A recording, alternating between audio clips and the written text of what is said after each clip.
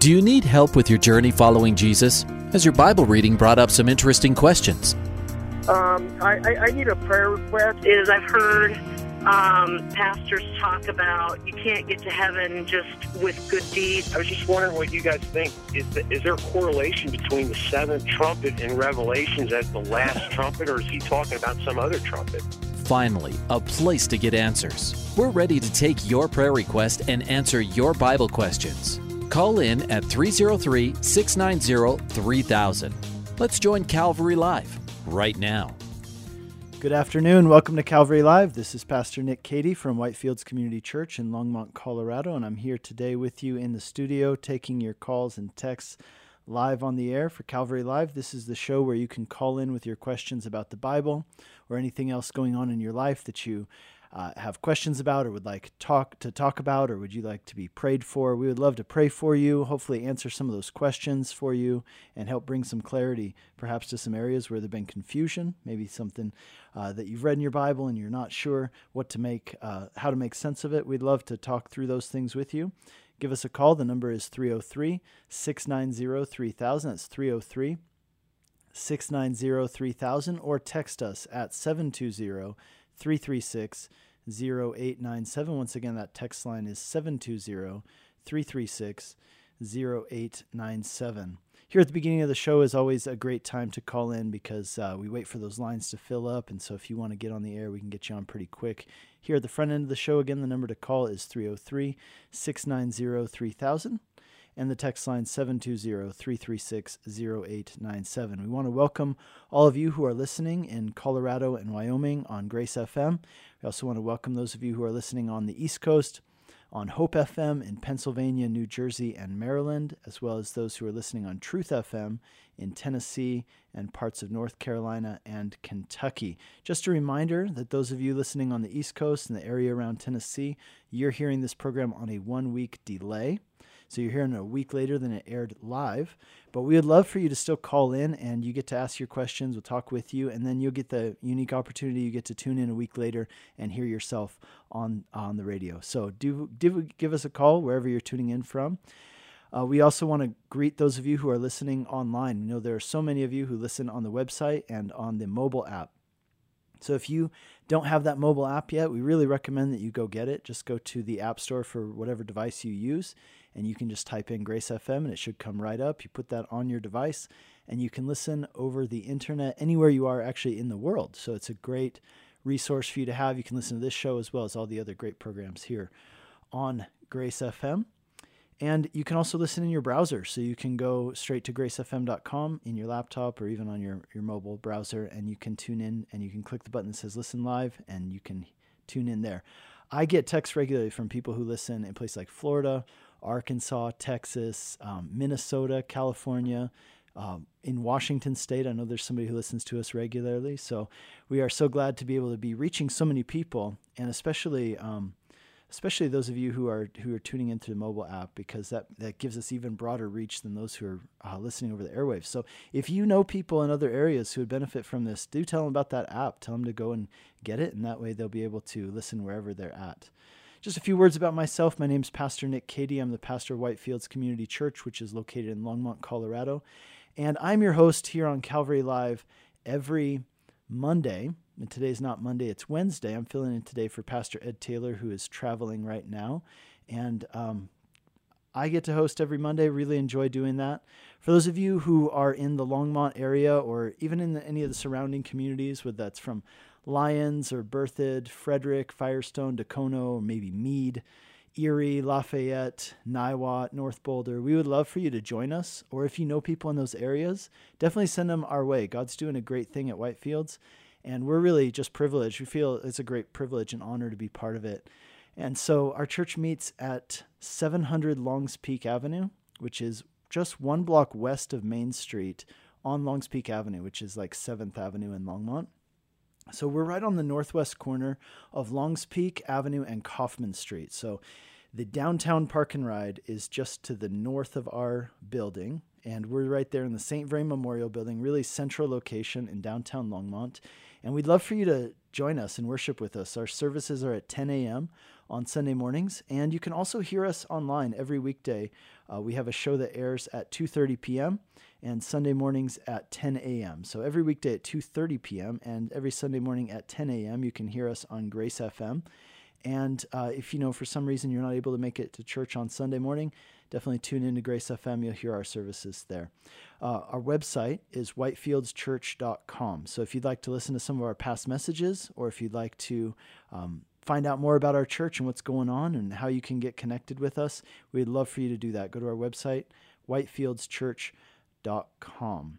This coming Sunday, we're going to be doing a baptism and barbecue after service. So if there are some of you listening who maybe go to our church, or maybe you don't, but you're in the area and you've been wanting more information about baptism, we're having a baptism preparation class tomorrow. So that's Thursday night at 6 o'clock p.m. at our office in Longmont. If you want more information about that, you can email us at info@whitefieldschurch.com. info@whitefieldschurch.com. More information about the baptism and the baptism service coming up this Sunday. But we'd love to have a lot of people come out and celebrate new life in Christ with those who are making this important step in their faith and being baptized. And that'll be after service this Sunday. And this Sunday we're going to continue the series we've been in, which is called I Could Never Believe in a God Who. And in this series, what we're doing is we're going through a lot of the things that people say are hurdles for them, difficulties that they have when it comes to really embracing the gospel and putting their faith fully in Jesus Christ. And maybe that's you. Maybe that's someone you know. We'd love for you to come out. This coming Sunday, our topic is going to be, I could never believe in a God who hasn't proven his existence. We're really going to be delving into the question of, has God proven his existence? Are there things that we can look to and say, this is proof for God? And if there are, what does that mean for us? Furthermore, we're going to be delving a little bit into the question of, has science buried God, so to say? Has science proven that there is no God? We're going to be addressing that head on, and we would love for you to join us if those are things that you are curious about. We'll also be studying the Word. Our text is going to be, we're going to be looking at John 1 through 18, this incredible passage about who Jesus is. And we'd love for you to join us. So 10 a.m. Sunday morning, Whitefields Community Church in Longmont. Check us out online, whitefieldschurch.com. Let's go to our first caller, Katie in Greeley, Colorado. Hi, Katie. Welcome to the program. Hi, Pastor. How are you? Doing great. What's up? Good. Question for you on, I hear a lot when a believer dies, to be absent from the body is to be present with the Lord. But I don't believe I've ever heard, if you're not saved, where you go, and is it just your soul that goes and then your body left like in a believer? And then the second part of that would be judgment. Do you get your body? Does the judgment come after you get your bodies? Yeah, so those are great questions. Let me walk you through it, and if there's any part of it that I don't answer, then I'm going to ask you to tell me that, and I'll hopefully fill that in, okay? Okay. So I think this is a question that, a lot of people, we know that there's heaven, we know there's hell, we know there's a judgment, but how does it actually happen? At least, what does the Bible tell us about it? I would put it this way. Maybe I'm actually going to even go back a little further and say, how did it work before Jesus came and redeemed the world? So one of the really great texts for this, there's a couple, but the one that I think is kind of the easiest one and most enlightening one is found in Luke chapter 16, where Jesus tells a story which tells us a lot about hell. And not just hell, but also another place, which is Abraham's bosom. Okay, so in the Old Testament, maybe you remember Psalm 139, where David says, even if I descend into Sheol, you are there. And I always found that a little bit confusing. Like, was he saying that is Sheol hell? And is David planning to go to hell? And is God in hell? That's all very confusing until you understand that Sheol is not the same as hell at all. Sheol in the Jewish mind was basically the dwelling place of the dead. And that meant all the dead. Whether you're a person who died in faith or a person who died apart from faith, you went to Sheol. So that's why David is expecting to go there. Now, what we learn is that Sheol is divided into two parts and that there's a chasm in between them that cannot be crossed. Again, we're still talking about before Jesus came. Okay, so this is what we see pictured for us in Luke chapter 16, is that these two people die and they both go to Sheol, but there's a division in Sheol. Those who die in faith go to a place called Abraham's bosom, which it tells us is a place of comfort for those who are awaiting the redemption, which will come through the Messiah, Jesus. The other part of Sheol is divided, and that part is called Hades or hell. And that, it says there in Luke 16, is a place of torment, right? Where this person who goes there is clearly in conscious torment. And so that's how it was before Jesus. Now, here's what happens. Jesus comes, he dies on the cross, and then we know, like even the creeds tell us, that he descended into hell, right? What that means, again, I would maybe specify, did he descend into hell? Yes, because 1 Peter tells us that he went and he preached to those who were imprisoned. What's interesting, though, is what 1 Peter tells us, it was his preaching to those in Hades was not preaching towards salvation. It was a proclamation of their judgment that is going to be even further fulfilled past this. So you could say that Sheol, both Abraham's bosom and Hades, are kind of like waiting rooms, so you could say, which are awaiting the final judgment, which is going to come at the return of Jesus. And we see that happen in Revelation. That's exactly what we see. So I'll keep walking you through it. What happened, like Ephesians 4 tells us that Jesus, descended and led the captives in his train. And so what it would seem is that Jesus, having redeemed those who died in faith, the Old Testament believers, who went to the Abraham's bosom, waiting for the redemption that was to come, in that Sheol, but yet a place of comfort, Jesus goes, and now those people have been redeemed and justified by what Jesus did for them, and they are taken up to heaven. Jesus leads them in his train up to heaven, to the immediate presence of God. So, to answer one question right now, if a person dies today, how is it that they are in the presence of God? Well, because we no longer go to Abraham's bosom, because Jesus has redeemed us and justified us by what he did for us. So he takes us to heaven to be with God in God's presence. Now, I would say that this is a disembodied existence, right? So this is our soul. But we won't be disembodied forever. Again, I'll still get to that. Then Jesus, talks about several times throughout the Old Testament and New Testament about the resurrection which is to come at the end of all time for all people. So all people will be resurrected unto the judgment, which means that those who have died and are in hell and Hades will be resurrected. Those who have died and are in heaven with God right now, their souls will be resurrected. The judgment will take place. Of course, we know the judgment takes place in two parts. There's a judgment to condemnation for those who died apart from faith in Jesus and his finished work. And then there is a judgment for reward, which is called the Bema seat. Right. We read about that in 2 Corinthians chapter 6. And that is for those who have been justified. They still are judged, but their judgment isn't unto condemnation. It's judgment for a reward. Like if you were in the Olympics and you succeeded, you get to be judged by the judges, not to be condemned, but to receive a reward. And so finally, what we see in Revelation is that after the judgment, it says that hell and Hades were cast into the lake of fire, and it says this is the second death. And that is the ultimate destiny of those who are in hell and Hades, is the second death, which is the lake of fire. And, we commonly refer to all of these things as hell, but this is how the Bible describes it more specifically. For those who are die in faith, that they will be then embodied. They'll have those resurrection bodies. Paul writes about this in 1 Corinthians 15. We receive these resurrection bodies, and we will inhabit the new heavens and the new earth, which is just as the lake of fire is the ultimate fulfillment of the judgment. The new heavens and the new earth are the ultimate fulfillment of what we might call heaven.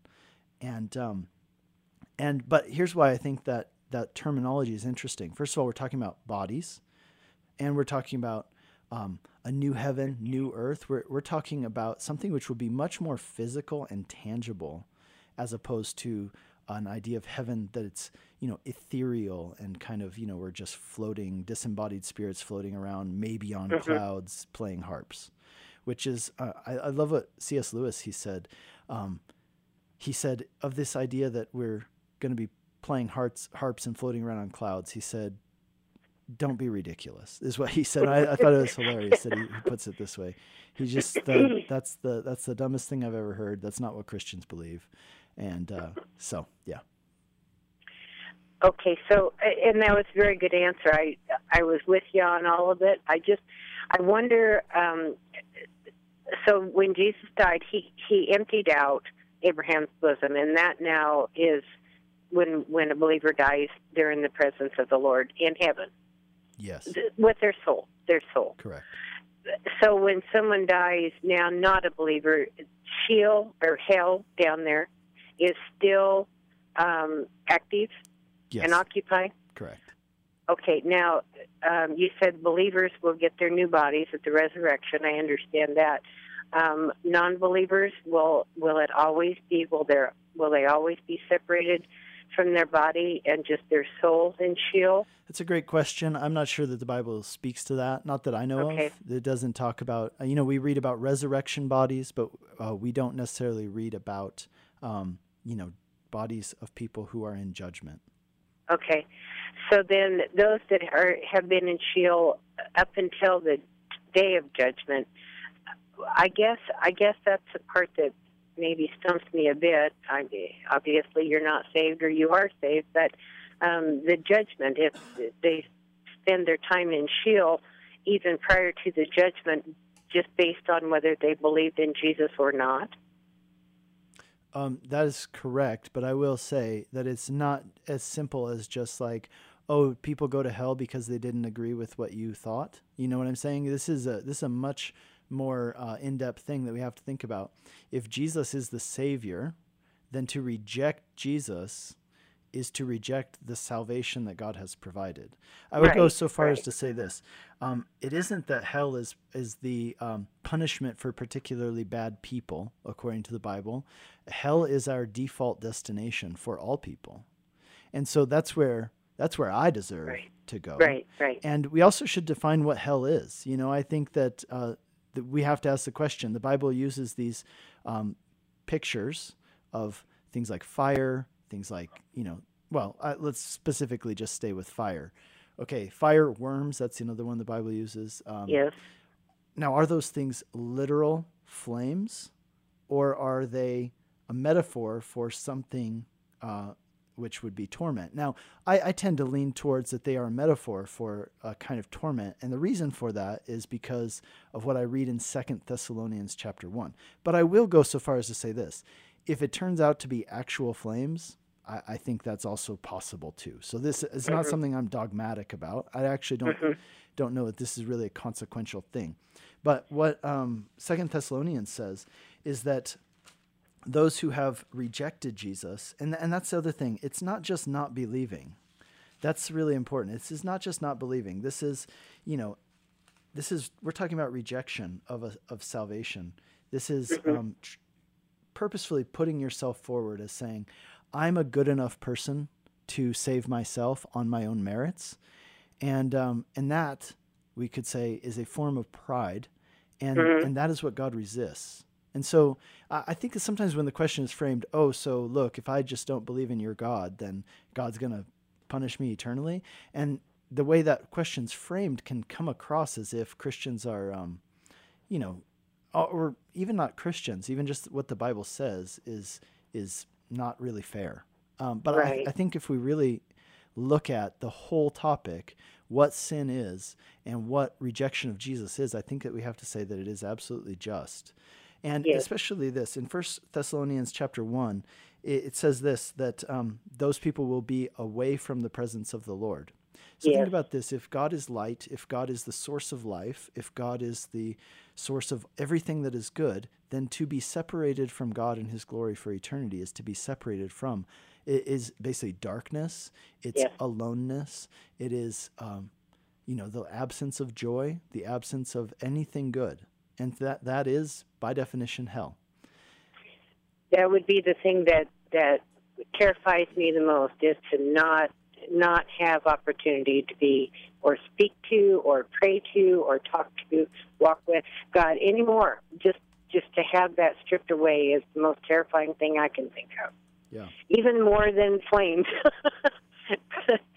So yes, I thank you very much. That clarified that a lot, and and reinforced what I thought and clarified what I wasn't sure about. So thank you very much. Sure, yeah, and I hope that there's maybe some listeners who are listening in who that helped clarify some things as well. God bless you, Katie. Okay. Thanks for calling in. Thank you, Pastor. Bye-bye. You're listening to Calvary Live. This is Pastor Nick Cady from Whitefields Community Church in Longmont, Colorado, taking your calls and texts on the air. The number to call is 303-690-3000. That's 303-690-3000. Or you can text us at 720-336-0897. Once again, the text line, 720-336-0897. We had another caller on the line. We have all open lines right now, by the way, so it's a great time for you to call in if you'd like to get on the show. We had another caller who was waiting on the line, but turns out I guess I answered his question in my response to Katie. So Mel, his question was, how did it work for Old Testament believers before Christ? So yeah, it sounds like we answered that in our talk. But I think that is really important that these Old Testament people who were told, like in the book of Hebrews, are with God now. How did they get to heaven? How is it that they died apart from justification? What they did is they believed God, like it says in Genesis, that Abraham believed God and it was counted to him as righteousness. It's that sense of saying, you could go really into this topic of how does this work? Well, Romans chapter 1 says that everybody knows that there is right and wrong. Right? Even if they've never read the Bible, even if they've never heard about Jesus, they know that there's right and wrong. Not just that, but they know that they have sometimes done things which they themselves know are wrong. And so what that means is that we all have this problem. What are we going to do? Right? Because we've all done things that are wrong. We all know that we've done something wrong.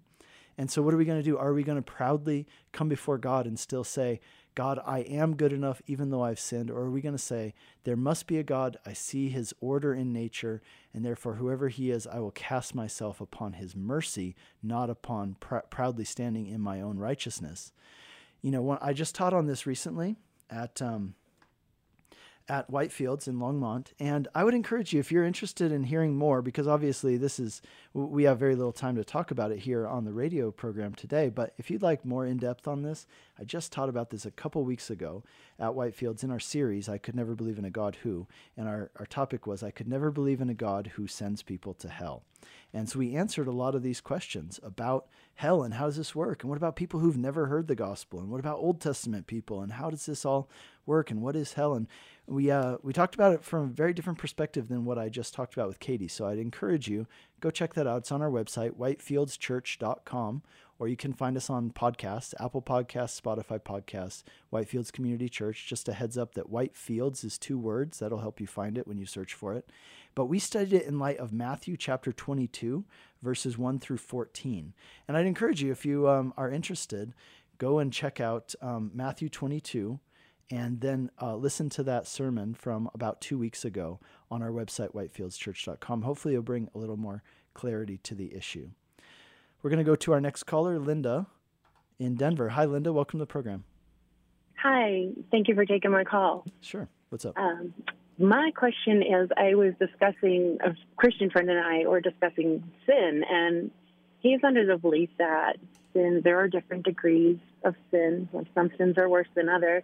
I've always been of the belief that sin is sin, regardless of how severe or how, I don't know how much you would put it, just how significant it is. But are there different variations of sin? Does God look at some sin worse than others? I guess that's my question.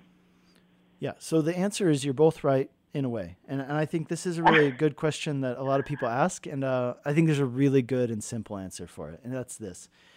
All sin is sin quantitatively, but not all sin is the same qualitatively. So all sin is sin quantitatively. So sin is equal quantitatively, but it's not all equal qualitatively. Now let me explain what I mean. In the one sense, a sin is a sin is a sin, right? If we're marking sins on a sin board, right, and they're just making a tick on the board for each sin that somebody commits, well, if you lie or you go over the speed limit or you murder the president, that counts as one tick, right? So that's the quantitative part. Now, and then you could get into this whole thing, well, how many sins do you have to commit to be a sinner? And of course, the answer is 1, which means that we're all sinners and we've all fallen short of the glory of God. On the other hand, though, are there some sins that God finds more grievous than others? I think we have to say absolutely yes. And I'll even give you just a biblical framework for that, is that there are some sins that the Bible says these are sins leading unto death, and these are sins which are not leading unto death. I'll give you another example. There are some sins in the Bible that God finds so grievous that he kills people on the spot. And that's not just in the Old Testament, that's in the New Testament as well. One of the ones I find most interesting is in Genesis. I believe it's chapter 37, but I'd need to go and check that.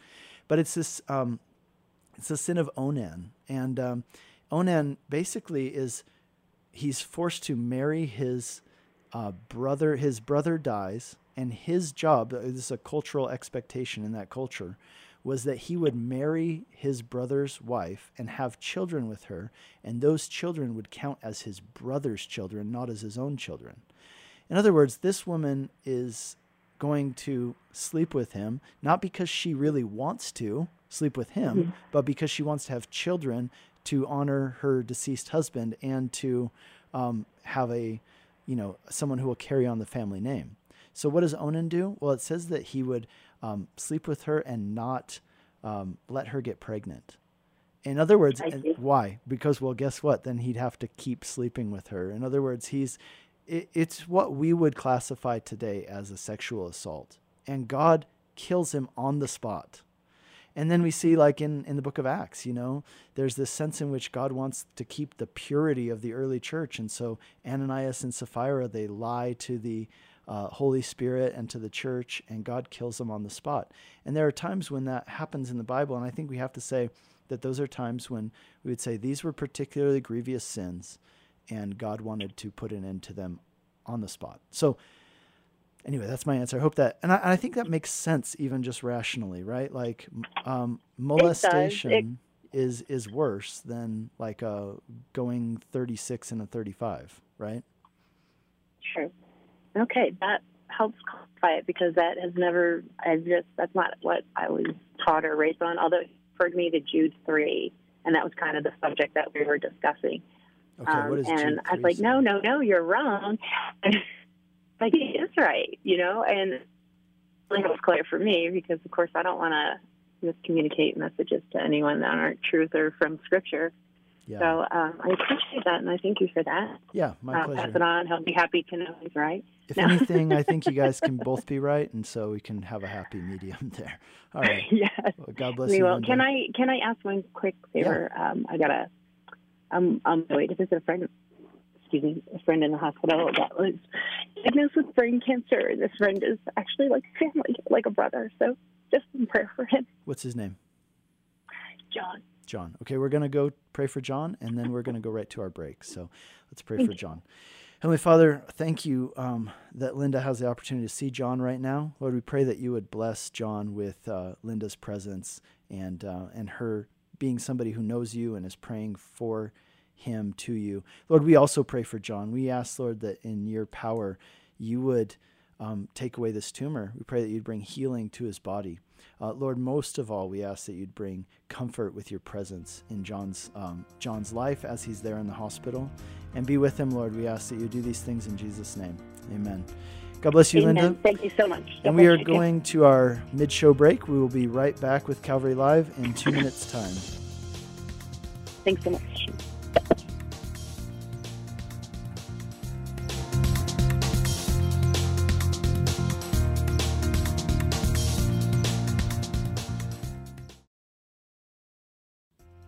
Welcome back to Calvary Live. Give us a call at 303-690-3000 or text us at 720-336-0897.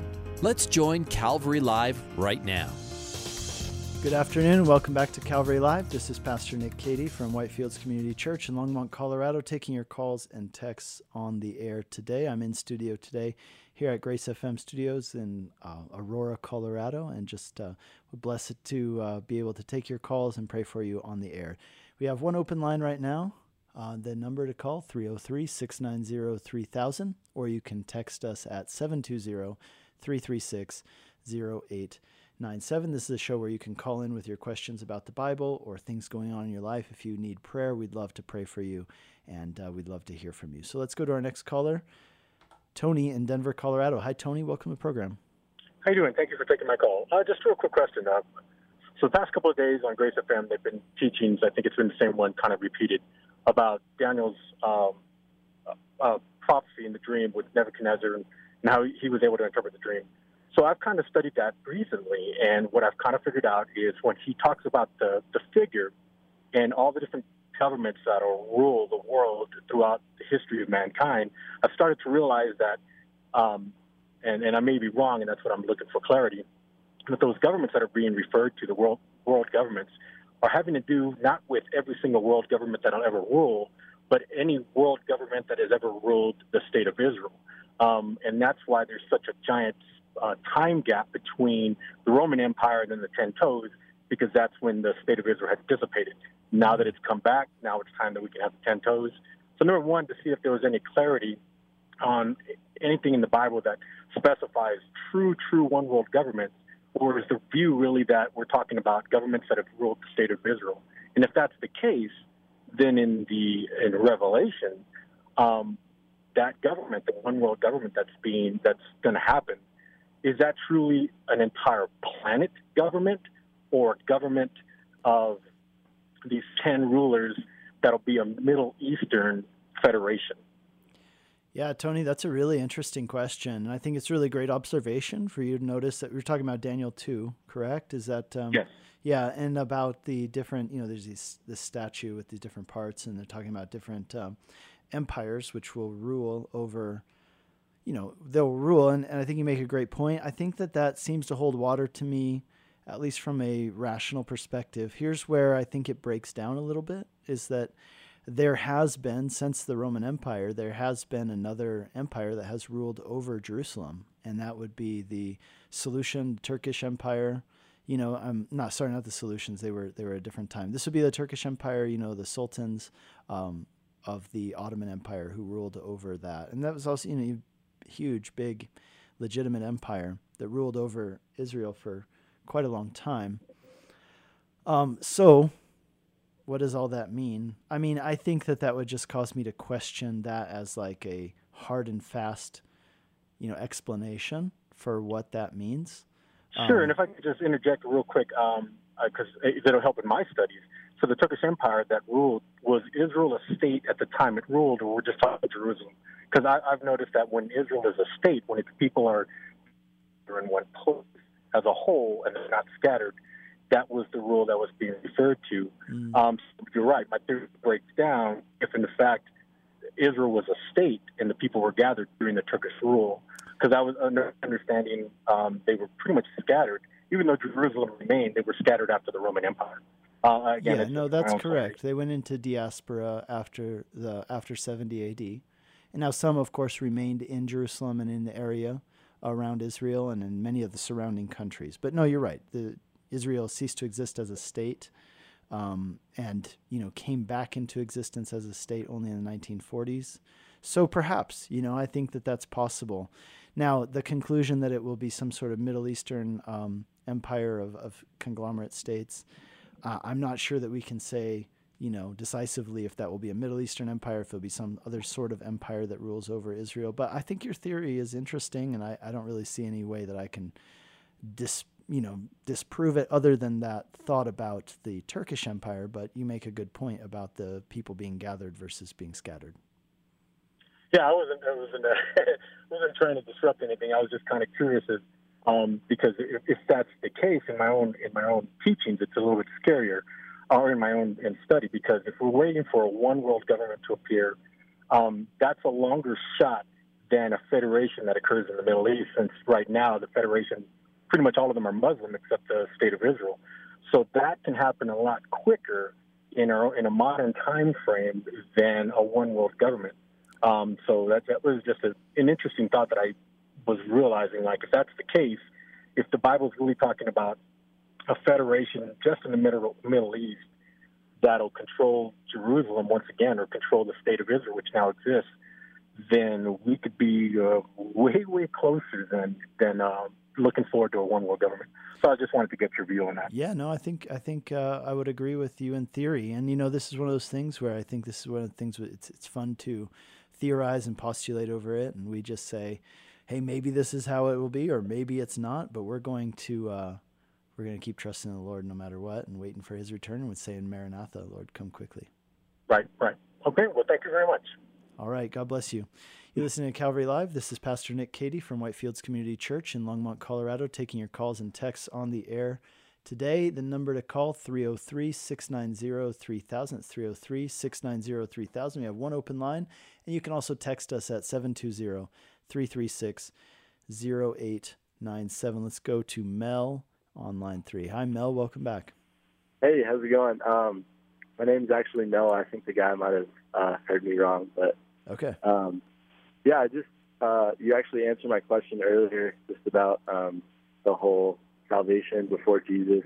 So I just had another question about just in terms of predestination. I know this is kind of debated, just in terms of like obviously like people are predestined and the thought of I'm just kind of curious, like people are predestined for heaven, and then does that mean that God also predestines people for hell? And like, us as believers, like it says in the Bible that like we were with, like in the presence of God, like before the foundation of the world. So just kind of curious in terms of if God kind of knows the people that are going to repent and the people that aren't going to. Yeah. And so that's like... No, that's definitely, it's a huge question that Christians have been debating for literally 2,000 years. And yeah. So I just want to clarify one thing you said. You said in the presence of God before the creation of the earth. But what you're talking about Ephesians chapter 1, and he says that we're chosen from before the foundations of the earth. Yeah, so it's not the same as being, that's a whole different concept of pre-existence. So we don't believe in that, but we do believe... Here's why we believe in predestination, because that word is in the Bible.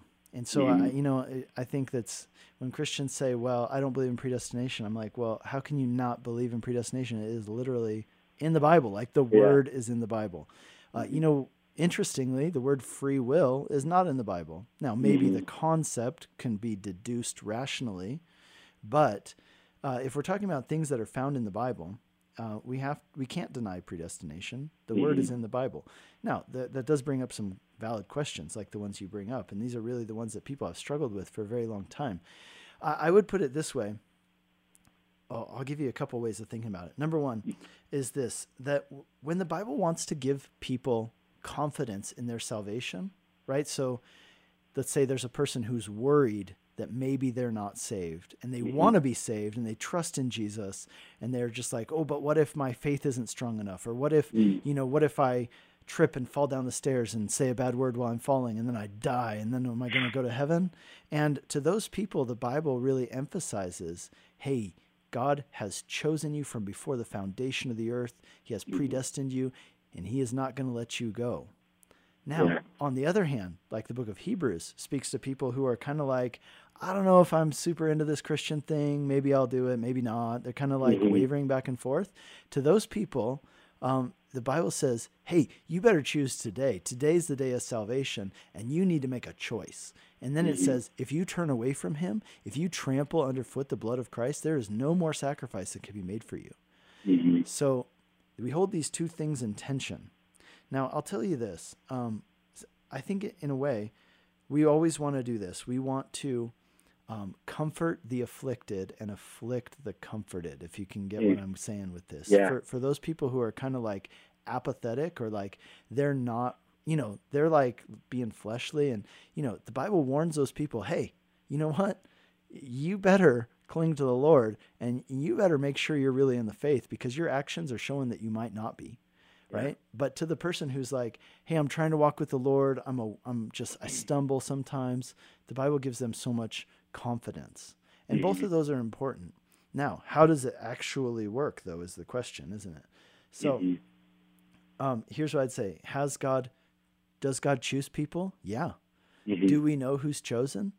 No, right? Like from our perspective. So this is this is a perspective issue as well, right? You can think about it like a parade, if you're on the ground for the parade, Macy's Day Parade, right? You see each float go by you one at a time.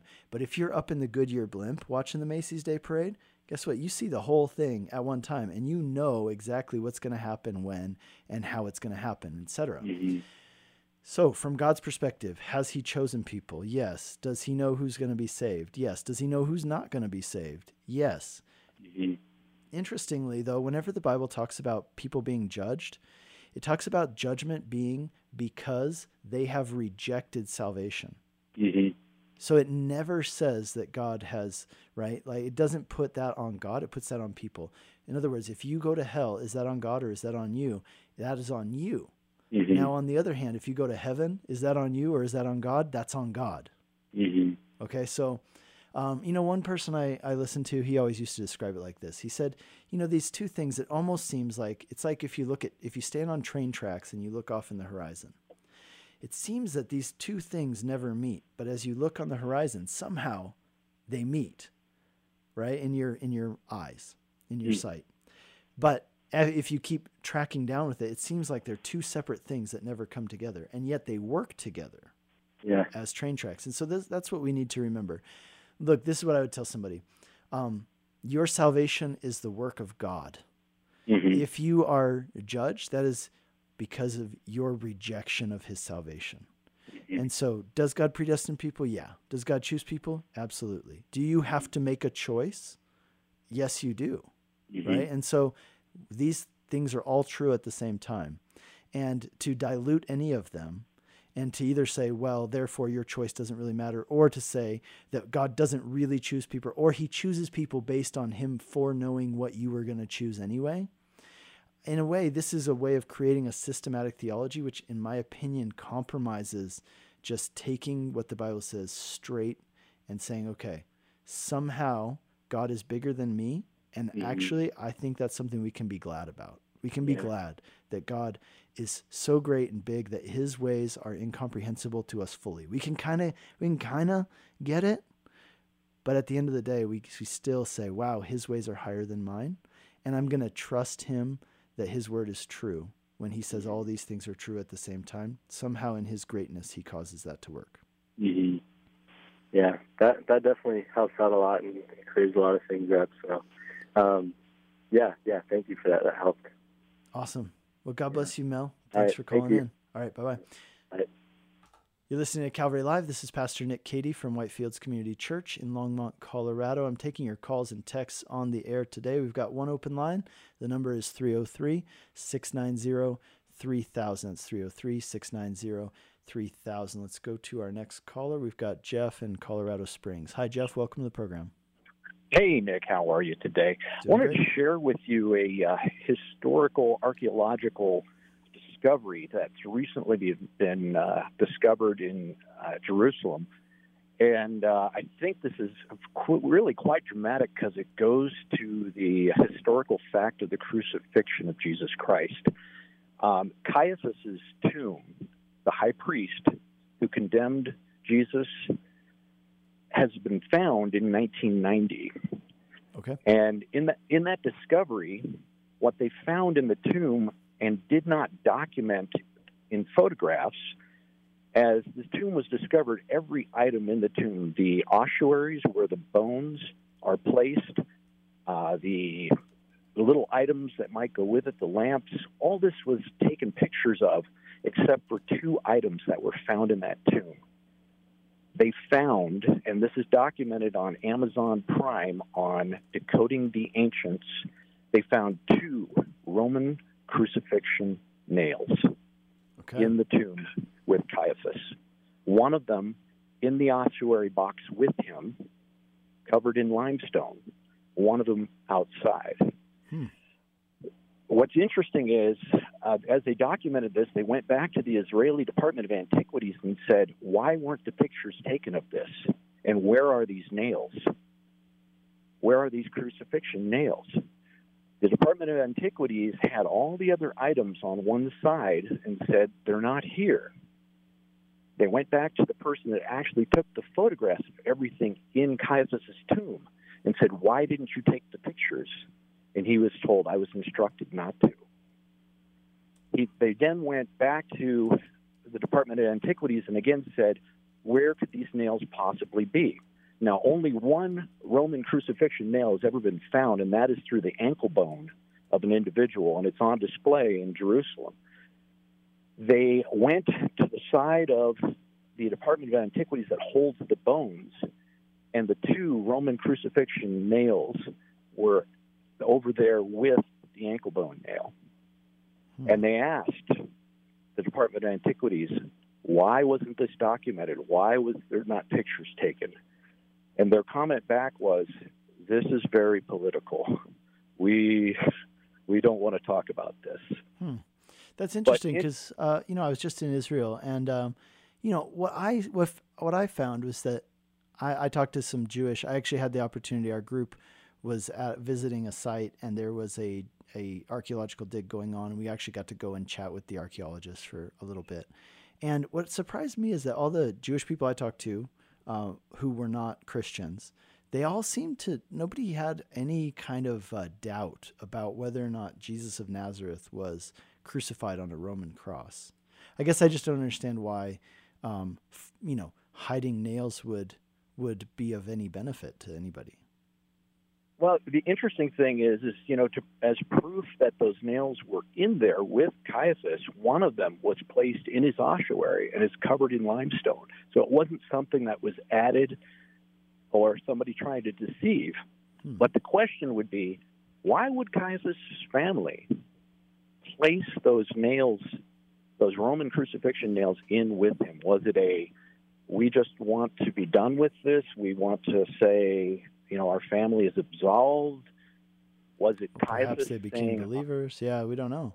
Interesting. Well, so you say this documentary is on Netflix, Amazon Prime. What's it called? Amazon Prime. It's called Decoding the Ancients. It's the very first episode called The Nails of the Cross. Very interesting. The rest Jeff. of the episodes are not very good, but the first one, it's very intriguing. And, it's as a proof of the crucifixion of our Lord. What an amazing way, even Caiaphas saying, maybe he's saying, put these in here with me. I did this. I'm claiming responsibility. Awesome. Hey, very interesting. Thank you, Jeff. I appreciate that. And I'm sure lots of people are going to go and check that out. So it was on Amazon Prime. And one more time, the name, then I'm going to let you go. Decoding the Ancients, Episode 1. Perfect. Thanks so much, The Nails Jeff. of the Cross. God bless you.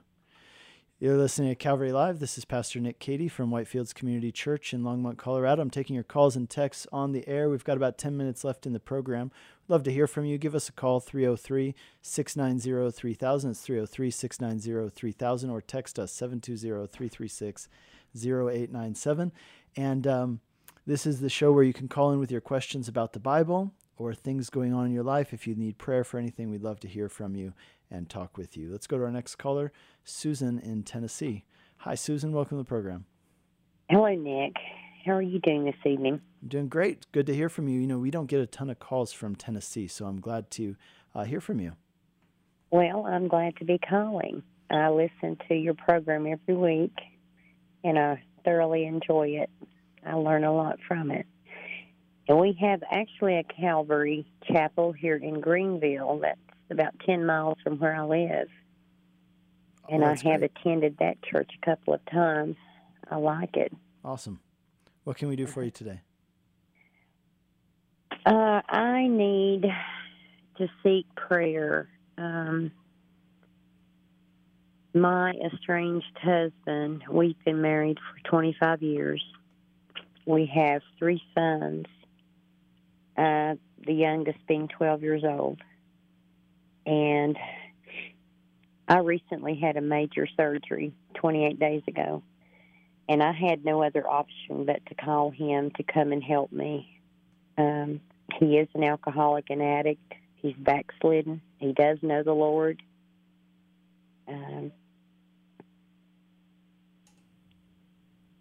Every time that he does come, when I need his help, it ends up in him stealing something or taking something of the boys, or it's just terrible. I mean, he really has demon possession. I do believe that. He's on the drug methamphetamine. Wow. And he uses serious. alcohol. And, I go to church every week, and I study the Word of God, and I try to live it. Okay. But, I mean, it's just like you can feel the powers of darkness working. And Susan, it sounds like you have kids? Yes. Okay. We do. They're in the house still? I have a 12-year-old, and then the 20-year-old is still in the house. Okay. Well, let me pray for your family. This is obviously a very, big and difficult situation. It is. So thanks for calling in. Let's pray. Heavenly Father, we pray for Susan, and we just, we can empathize with what she's going through, although we don't know what it's like personally, but we do empathize with that. And Lord, we know that you know the situation really well. You know what's going on in her husband's mind and in his heart. Lord, we pray that you would set him free from addiction. Lord, we pray that you would, by your Spirit, give him the power to leave the addiction behind. And Lord, that more than anything, you'd take hold of his heart, and that he would truly turn to you with everything that he is, that he would no longer be a slave to drugs and alcohol, but he would be a slave to Christ. He would be a bondservant of Jesus. And so, Lord, we ask that you would do that work. We remember what your word says, that some things, are impossible with man. They just seem, this is an impossible thing that could never happen. It seems totally hopeless, but you say, with God, all things are possible. And we believe that, Lord. We stand on that truth, and we trust in your power and in your loving kindness that you are able to do this, and we ask that you would do it in Jesus' name. Amen. Amen. Thank you so very much. I do appreciate that. Yeah. Yeah, we'll be praying for you and your kids. That's an awful situation. It is. And I believe that the Lord is going to set him free. I have to hold on to that hope. Yeah. Well, it sounds like it's somehow good that you're still in contact with him. I pray that God would use you as a light in his life, but also that he'd send other people so it's not just on you. Yes. All right. Thank you so much. God bless you, Susan. I do. God bless you. All right, bye-bye. You're listening to Calvary Live. This is Pastor Nick Cady from Whitefields Community Church in Longmont, Colorado. We are entering the last 5 minutes of our show today. We still got time for one more call. If there's anybody who says, I was really hoping to get on today, give us a call. We'll get you right on the air. Number to call is 303-690-3000. That's 303-690-3000. Let's go to our text line real quick and look. We've had a couple texts come in. One is from Russell, who says, here's an update. So apparently Russell is somebody who has been calling into the show and talking. I can't remember if I've talked to him or not, but I will often ask people to call us with updates about their prayer requests, etc. So Russell says, this is Russell with an update. My wife and I are on better terms, and we are in the direction of restoration. In fact, actually, I think I remember this call from a couple weeks ago. It sounded really hopeless.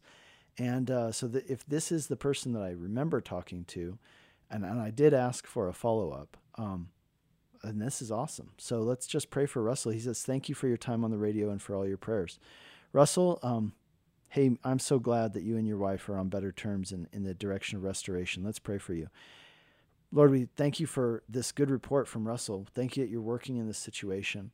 Lord, we pray that there would be truly reconciliation, that there would be forgiveness. Lord, that you would do a restorative work in their lives and in their family, but it wouldn't just be restoring their marriage. It would also be, Lord, that they would both be seeking after you and truly heading in the same direction. That idea of being equally yoked in the sense of animals that are pulling in the same direction on the same mission. I pray that would be the case for Russell and his wife. And we pray that in Jesus' name. Amen. Amen. Let's go. We have one more call before we end the program. Let's go to Adrian in Greeley, Colorado. Hi, Adrian. Welcome to the program. How's it going? Great. Yeah. If you could, man, and everybody listening, we follow a page on Facebook. It's for a baby. Okay. I think he's less than one. But anyways, his name is Dalton, and he was doing better, but the last few weeks, we see that he's hooked up to like ventilators, and he's going through chemo, and a lot of stuff really hitting this kid. It tears me up, man. Yeah. To see kids hurt like in any way. Yeah. So if you and others would pray for God's hand to be on him and for him to get through everything he's going through. Great. Let's do that. Heavenly Father, we pray for Dalton. Thank you, Lord, for Adrian bringing this to our attention. Lord, we know that you, Lord, you are so bothered by suffering that you sent your son to die, Lord, so that we could be ultimately healed and set free from suffering. So, Lord, we ask that you would heal this child, Dalton. Thank you that there are other people praying and caring. And, Lord, we lift him up to you and ask for your healing hand to be upon him. We ask for your comfort to be with him and his family in the hospital as they go through this trial. In Jesus' name, amen. Amen. Let's go to our last call. Looks like Priscilla in Denver, Colorado. Hi, Priscilla. Welcome to the program. Hi, how are you? Doing great. What's up? We've got about 3 minutes. Just heads up. Just asking for prayer. We last weekend buried my younger brother, and there's just been so much confrontation throughout the whole family, and it's just really a bad situation. So I'm just asking for prayers for God to put his hand over my siblings and extended family, and just pray for us. Yeah. Heavenly Father, we pray for Priscilla and her family. Lord, we know that you yourself wept over the death of Lazarus, your friend. And so, Lord, we know that they are mourning. We know that, Lord, in their mourning, you weep along with them, and we take comfort and courage in knowing that. We thank you that, Lord, in you all suffering will one day end, and we hold on to that promise. But, Lord, in the meantime, we ask for you to bring reconciliation and unity in Priscilla's family. Lord, I pray that there would be people who put aside stubbornness and embrace humility in how they respond to each other. Lord, I pray that there would be people who forgive where there needs to be forgiveness, and people who apologize where there needs to be apologies. Lord, I pray that you would bring about a restorative work in their lives. We pray that in Jesus' name. Amen. Amen. God bless you, Priscilla. Bye-bye. You've been listening to Calvary Live. We have 1 minute left, less than a minute, and I just want to acknowledge another text message that came in. Somebody said, hey, I'm 60 days clean from marijuana today, but I'm struggling. Please pray for me. So let's do that. Heavenly Father, we pray for this brother or sister who is struggling with marijuana. Lord, we pray, truly set them free. Give them the strength to stand up where their flesh is weak. We pray in Jesus' name. Amen. Hey, you've been listening to Calvary Live. Thanks for tuning in today. We're here with you today every weekday, 4 to 5 p.m. Mountain Time, and I'll be with you again next week. God bless you.